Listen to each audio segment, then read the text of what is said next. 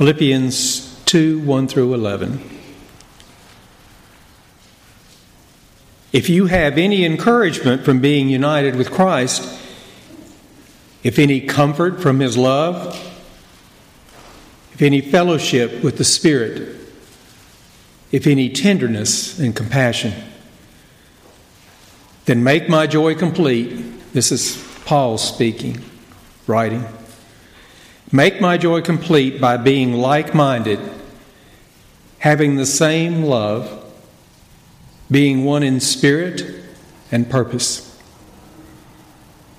Do nothing out of selfish ambition or vain conceit, but in humility consider your others better than yourselves. Each of you should look not only to your own interests, but also to the interests of others. Your attitude should be the same as that of Christ Jesus, who being in very nature God, did not consider equality with God something to be grasped, but He made Himself nothing, taking the very nature of a servant and being made in human likeness. And being found in appearance as a man, He humbled Himself and became obedient to death, even death on a cross. Therefore, God exalted Him to the highest place and gave Him the name that is above every name, that at the name of Jesus every knee should bow in heaven and on earth and under the earth, and every tongue confess that Jesus Christ is Lord, to the glory of the Father. May God bless the reading of this word. You ever wake up in the morning and feel like normal isn't working? Sometimes in life it's not hard to look around in our world and see that normal isn't working.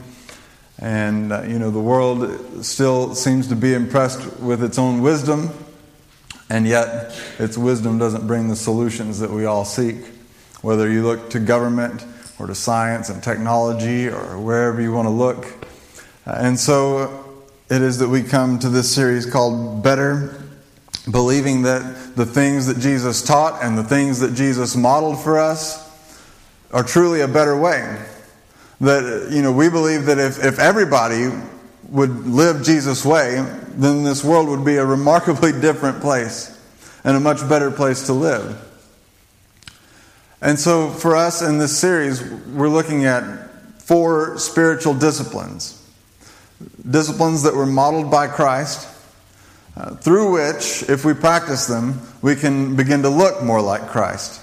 And we can begin to better do the things He taught us to do and to live the ways He taught us to live. And so, we looked last week at the very first one, and these are all outward ones. They're public, I guess you'd say, in nature. So we're going to look at things like today, submission of all things. We're looking at things like solitude last week. We're looking at simplicity. We're looking at service. And each of these things, as we look at them, they fly in the face of our culture. Everything that our world says is wise and good and smart, and the things that you should do, Christ's way seems to run counter to that. And so at first, as we read this, because we are, even those of us who've grown up in the church, we still live in this culture and we've been influenced by it in many ways. And so you'll still find yourself as we go through, even like today, especially maybe today, you'll find yourself thinking, wow, this sounds so different than what seems common sense almost. And so it's counterintuitive. But we believe that Jesus' ways are better ways. And so let's explore this together, and let's just see what we can find out about it today. And maybe some of us will be bold enough, brave enough to give it a try in our own lives. I mean, when you hear about a discipline called submission, most of us automatically, that's just I don't know. It carries a unique context in our culture in several ways. And so some of us, we rebel against that word just from the outset. And so maybe I should have called it something different. And we'll talk about it in other terms as we go. But I was thinking about this in terms of when we're growing up, when we're kids, and we just sent a bunch of kids down there, and I remember as a child thinking, I can't wait till I grow up so I can do whatever I want to do. You remember that? I think we all feel that at some point. And really more specifically, for me and for I think most kids, it was, I can't wait until I'm the dad. And then I can do whatever I want to do, and I'll run the show, and it'll just be my way or the highway.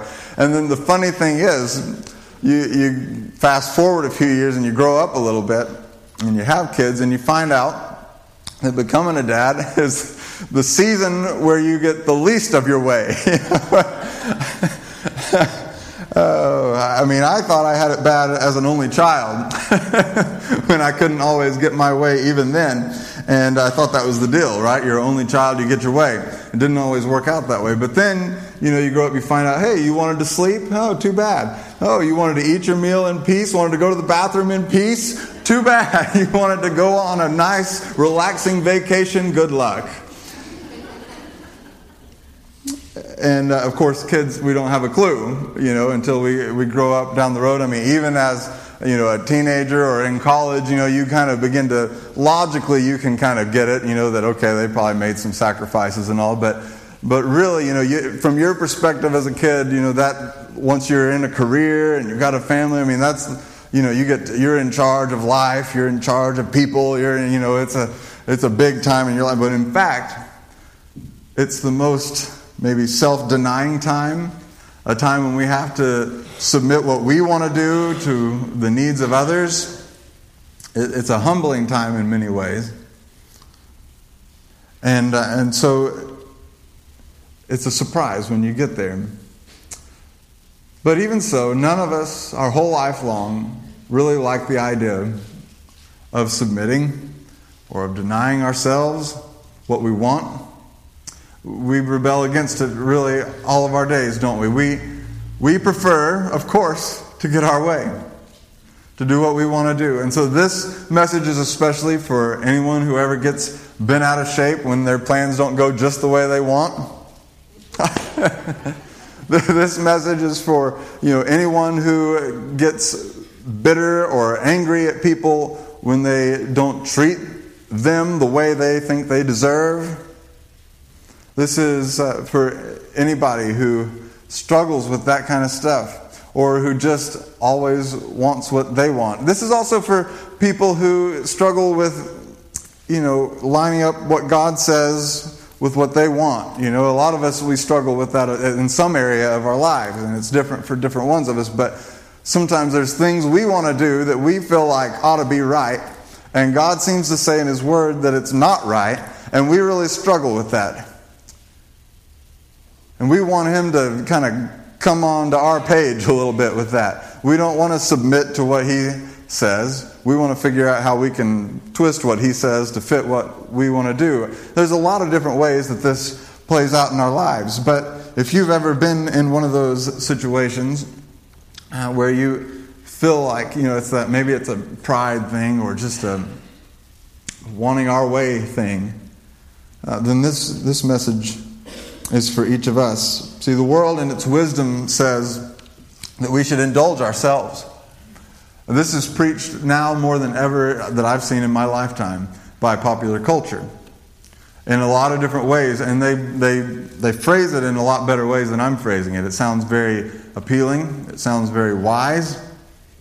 That you should do what you want to do. You shouldn't let other people tell you or anybody tell you who you should be or what you should do, or what you should like. You should try different things until you find the things that you like. You should indulge yourself. And this has had a lot of results in our culture, including generations of kids that grow up confused about who they are. including people who grow up and fall into addictions of every kind, or self-harmful behavior, or certainly others' harmful behavior, in the name of doing what's right for them or what's best for them. And so we come to this topic of what about Jesus? And what about His way? If the world's way is a self-indulgent way of do what you like, and if that relationship stops working for you, cast it aside, find one that works for you, There's a million ways that can play out, but that's the world's wisdom.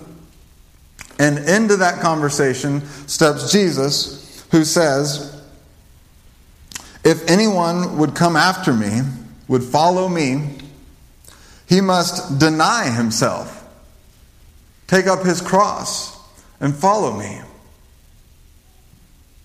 Deny himself. So we have the world and its wisdom saying, indulge yourself. And then Jesus comes and He says, no, deny yourself.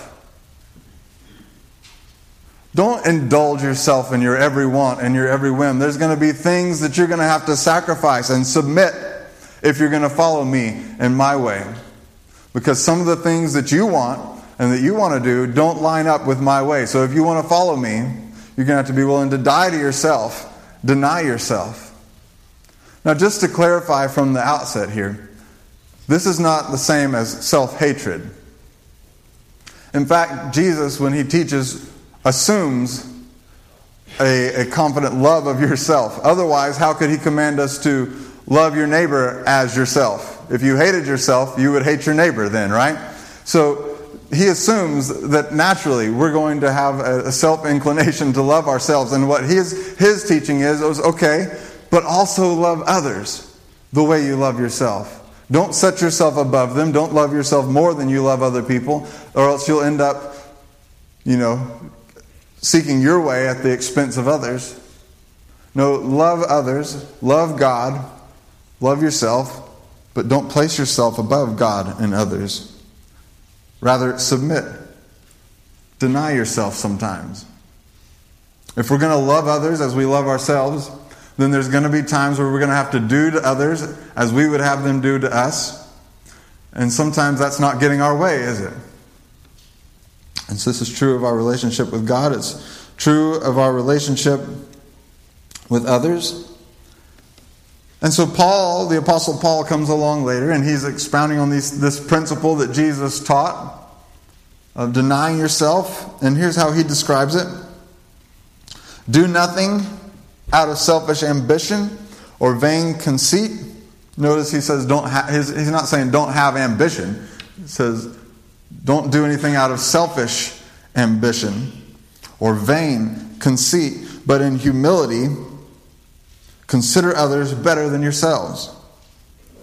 Each of you should look not only to your own interests, but also to the interests of others. That's the discipline of submission. Submitting our wants, our interests, to the interests of others and to the interests of God.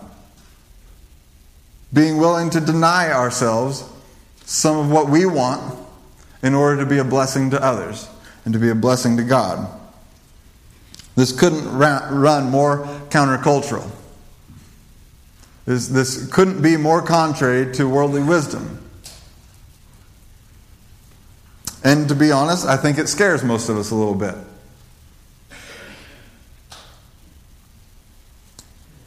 The thing I love about Jesus, well, I guess there's a lot of things I love about Jesus, but one of the things that I really love about Jesus and His apostles, see, I don't know, in religion in general, when you talk about the world's religions and even some versions of Christianity, the religious leaders love to tell you what you ought to do. But a lot of times they don't do it themselves, right? And we see that sometimes you even see this in Christianity, especially when it comes to money, and they love to get up there and tell you how much you ought to give, and then they build their mansions with your money, right? We see this in all kinds of religions. They tell you how you ought to live, and then they have their own set of rules because they're in charge, right? And so it is in most of the world's the way it started, the way it began. But with Christianity, true Christianity, when you look at our founding leadership, you have Jesus, who not only did, what he preached, he lived it beyond what most of us could ever hope to. Wow. When he talked about submitting, self-denial, of taking up your cross, he was not talking about something that you and I ought to do, but that he was above it because he was God. It's incredible to think. And not only that, but each of his apostles, these men who, before Jesus' death and resurrection, were standing around arguing with each other about who would be the greatest, and who would, hey, I want to be right next to the right hand of Jesus when he comes into, I'm going to be wealthy and I'm going to be powerful. These same guys, you fast forward after Jesus' death and resurrection, and after he sends the Holy Spirit and the church launches, these men go to their own deaths. They sacrifice everything, following in the footsteps of their Savior that said, if you want to come after me, you need to deny yourself, take up your cross, and follow me. And so it is that Paul says, your attitude should be the same as that of Christ Jesus. And of course, he goes on as just a beautiful passage where Paul talks about what that looked like in the life of Christ. How he didn't consider equality with God something he should show off, and take advantage of, but rather humbled himself. And he took on flesh and became just ordinary man. No, not very extraordinary man, but he humbled himself and he took on flesh. He became one of us. He didn't have to do that, but he submitted to the Father's will. He came, he did all that. He served. He became a servant to everyone. And he carried that out all the way onto the cross, where he gave his life for us. And we're reminded that, from the gospel accounts that, he could have called down legions of heaven's armies to deliver him, to take over the world, whatever, but he did not. Instead, he submitted. He said, Father, not my will, but your will be done. This is what I came to do, and he followed through on it. He gave us the ultimate example. And so we believe, through this discipline of submission, that life is, as contrary to common wisdom, to common sense as this may seem, that life actually works better for you and for me when we trade self-indulgence for self-denial. When instead of saying, I want what's mine, instead of being bent out of shape every time we don't get our way, sometimes we say, you know what? I don't need to get my way today. I want to be a blessing to this person, to that person. I want to think of their interests and their needs and not just my own. As the boss of this company, I don't just want me to succeed or our company to succeed. I want my employees to succeed. As the parent in this household, I don't want to just do what's best for me right now. I want to do what's going to help my child grow into the person they're going to be. I don't want to just do what's easiest right now, or even what they necessarily think they want right now. I want to do what's best for them, even if that means a sacrifice on my part. We believe that life actually works better when we trade self-indulgence for self-denial.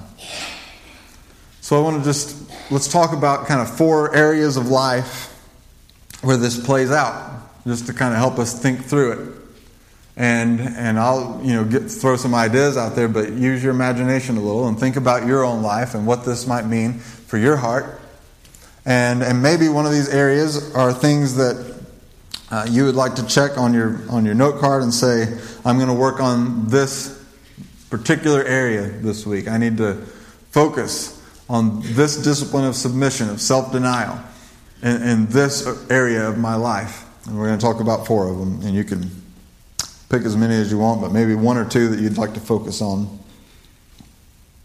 The first one is God's authority and His Word. submitting to God's authority and His Word. Have you ever felt like, God was asking you to do something and you had a hard time doing it, or maybe you didn't do it? And maybe some of you still have something you feel like you ought to be doing for God, but you just keep running from it. And most of us know from personal experience, if you run from it long enough, sooner or later God will stop asking you to do it. And I'm here to tell you, if you'll submit your own plans, your own ideas, and even your fears and your anxiety to God, and do what He is asking you to do, you will begin on an adventure that, who knows where it'll take you, but it's quite a ride.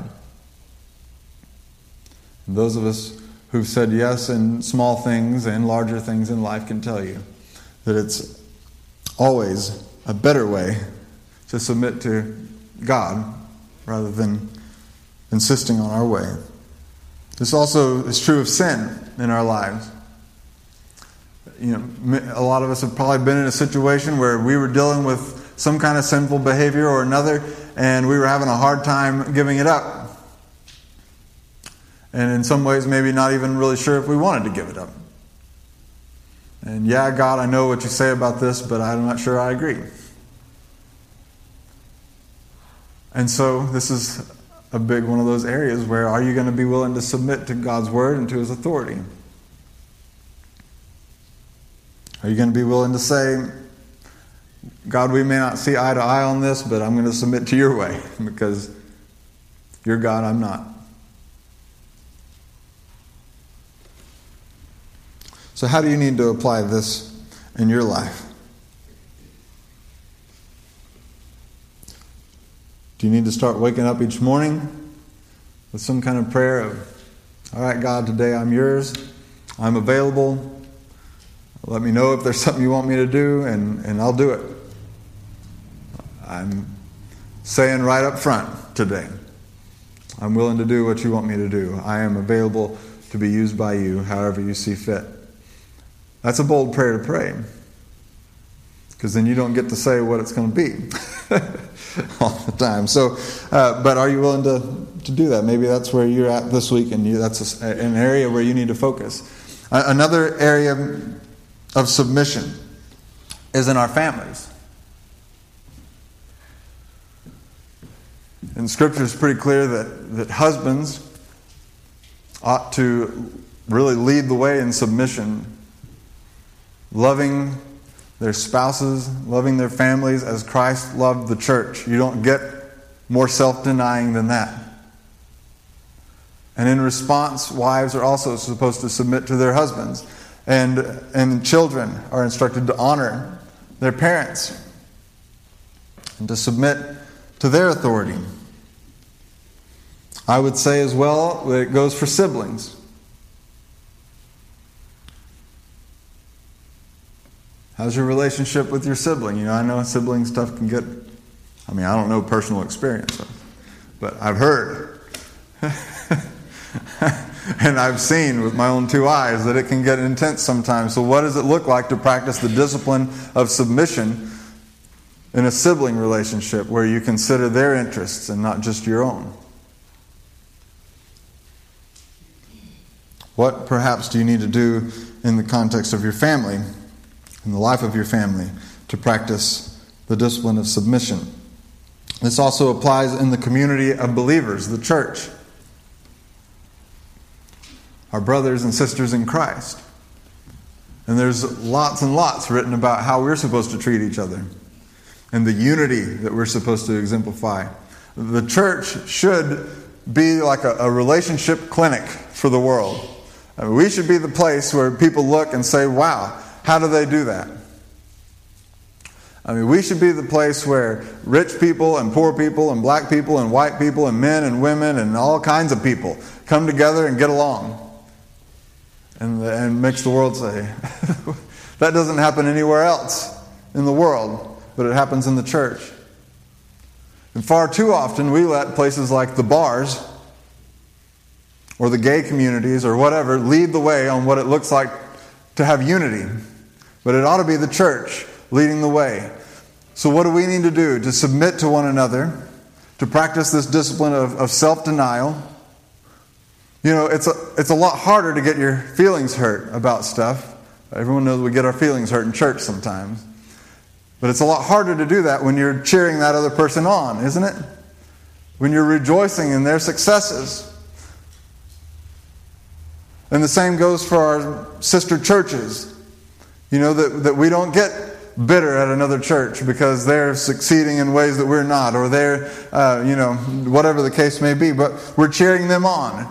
And hopefully they're cheering us on. And that's what it's supposed to look like. And there's a lot of ways that this might play out. And if you feel like that there's ever, frustration, or you feel like the church doesn't do what you want it to do, or this person gets all the opportunities and I don't get the opportunities, and then maybe this is an area that you'd like to focus on as we talk about this discipline of submission. And finally, the community of neighbors. The community all around us. The people that we come in contact with. Out there, not just in here. Are we willing to deny ourselves there too? Are we willing to be inconvenienced sometimes? Both for each other and for other neighbors who need a hand. And sometimes it's little pesky stuff that we're too important to do, or we're too busy to do. Are we willing to ever just deny our own agenda, our own schedule, and take time for someone else who needs some time, a listening ear, or a helping hand? When you look at the life and ministry of Jesus, again, ultimate model of this, never too busy, it seems. He could be on the way to do something, he'd stop and take time. Of course, it helps when you're the Son of God and you can raise people from the dead. I always get a kick out of that story where he's on his way to heal this little girl that's sick and dying, and along the way he gets stopped. And I'm just picturing, if I'm the doctor, I'm like, can we hurry along here? And he's just relaxed. It's like, somebody touched me. Who was that? Let's have a conversation about that. And then by the time he gets there, they say, well, you're too late. And he said, no, I'm not. Show me the little girl. But he always had time for people, even needy people. And a lot of times, if we're honest, needy people get old sometimes.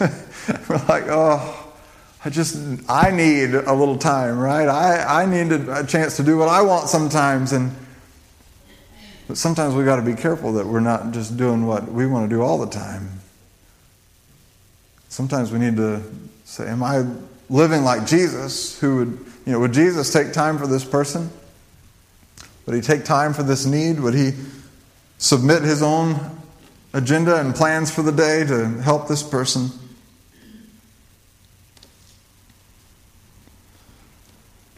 I think there's an obvious question.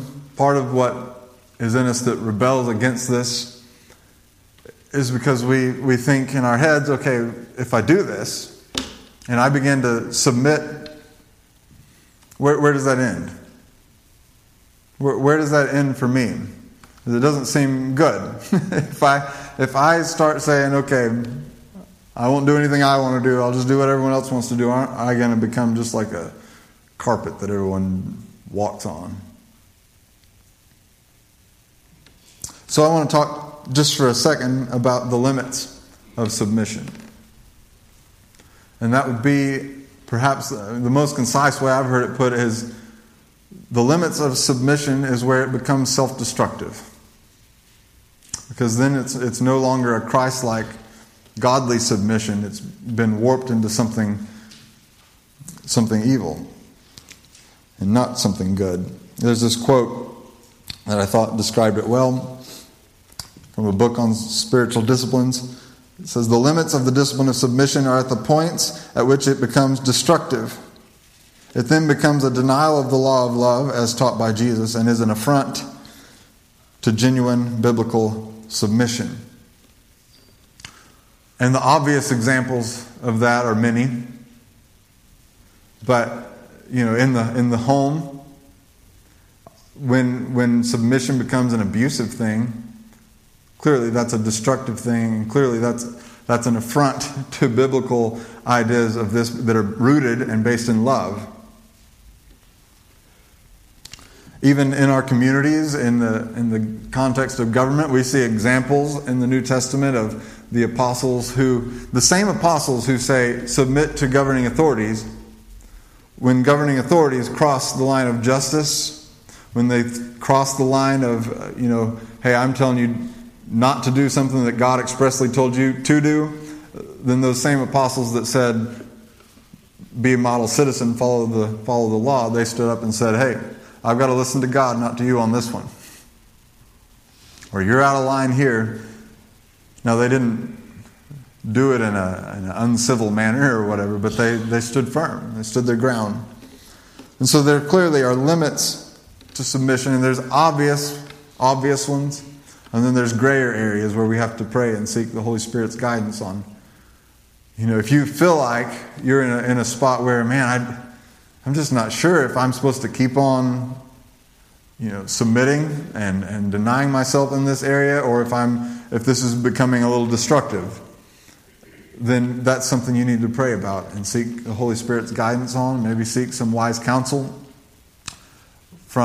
Seek it from a Christian who you respect their own living out of this discipline in their life. Don't seek it from worldly sources of wisdom, because of course you know what they're going to tell you. We believe that life actually works better when we trade self-indulgence for self-denial. That it works better. And we might say, better for who? Better for who? Because, again, the world's wisdom would say, well, that sounds like it works better for everybody else. But I want to ask you to think about something for a moment. Just take a moment in your mind. Take inventory of the people in your life and the people you have known, past and present, who exemplified this discipline. Chances are you know somebody who was self-sacrificing, self-denying, who submitted their wants and wishes to the needs of others. It might have been your mother. It might have been a friend, a sibling. Might have been a boss. Just kind of take inventory for a moment. It might be someone in this church that has been over backwards for you through the years. Who is it that you know that really exemplifies what this discipline is about?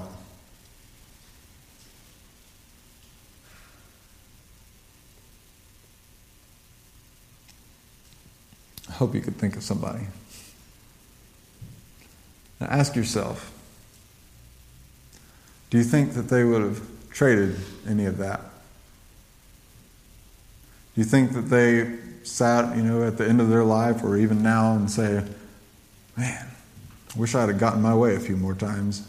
Wish I had done more of what I wanted to do instead of doing all that stuff for other people. You think they ended up feeling regretful about their life?